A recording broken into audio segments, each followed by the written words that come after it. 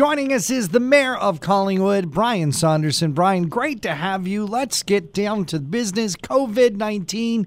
When are we getting the vaccine, and how's that going to roll out? Well, throughout the province, they're looking at the 24 health units. So we'll be relying on the Simcoe-Muskoka District Health Unit to be getting the vaccines into the arms of our residents. And in Collingwood, we're looking at a drive-through model. I understand the location will be at the Legion. And so far in Simcoe County, they've got 35,000 doses into people's arms, and they started off with long-term care homes. And I know that of the 4 long-term care homes run by the Simcoe County, all of those have received their first dose, and hopefully they're getting their second dose. So it's really, I think, dependent on the supply of vaccines coming into the province. That sounds encouraging. We could get out of this sooner than later, hopefully. Well, the hope is to get there in and get to the general population by late summer, early fall. Let's talk about, it's a busy week in terms of council. It's a lot of stuff dealing with inclusion, and today's Pink Shirt Day, and I know that you guys have been recognizing that. Yes, a local resident, Trevor Henson, has been a big champion for the anti-bullying cause in Collingwood. And the pink shirt goes back to 2007 in Nova Scotia, where a high school student was bullied for wearing pink, and 2 students took it upon themselves to go out and buy pink shirts and sell them to get them out to their classmates in solidarity. So that's how the pink shirt came to be. And it is Pink Shirt Day, and we'll be raising the flag over at the library and looking to our schools and all our associations champion the anti-bully message to make sure that diversity and inclusion and tolerance are a part of our social fabric here in Collingwood.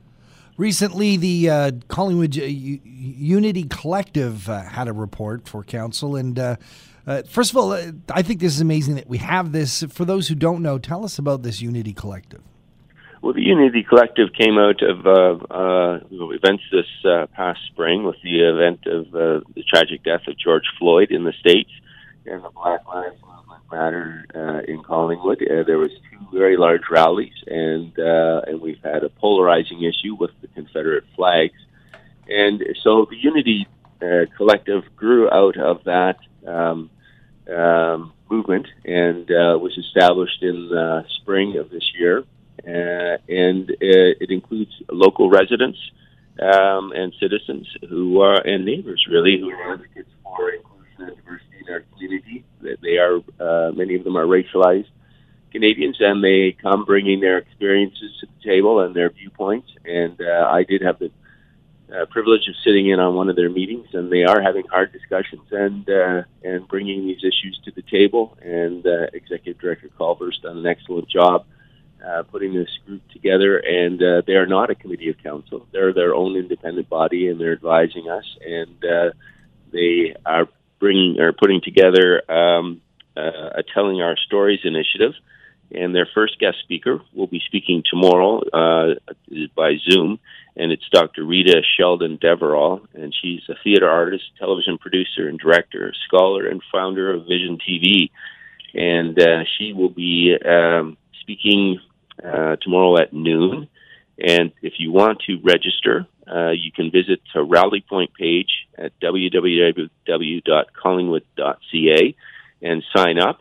And I have read articles by Dr. Deverall, and they're very impressive. And I think it'll be a wonderful opportunity as this project moves forward. And so we want to thank all of the members of the Unity Collective for their hard work and for bringing these issues to the forefront. Yeah, on the same lines, I know that Collingwood Council recently passed a resolution regarding hate speech and I guess hate symbols. Yes, and this is more directly related to our experience with the Confederate flag. When we spoke with our town solicitors, we found out that we don't have the ability to ban hate symbols as a municipal government. We are creatures of the province, and so it's outside of our jurisdiction. And then there are clashes with the Charter of Rights, with the balancing act of the freedom of expression. So we have been lobbying the province and the federal government to make legislative changes to identify symbols such as the Confederate flag as hate symbols so that they can be prescribed.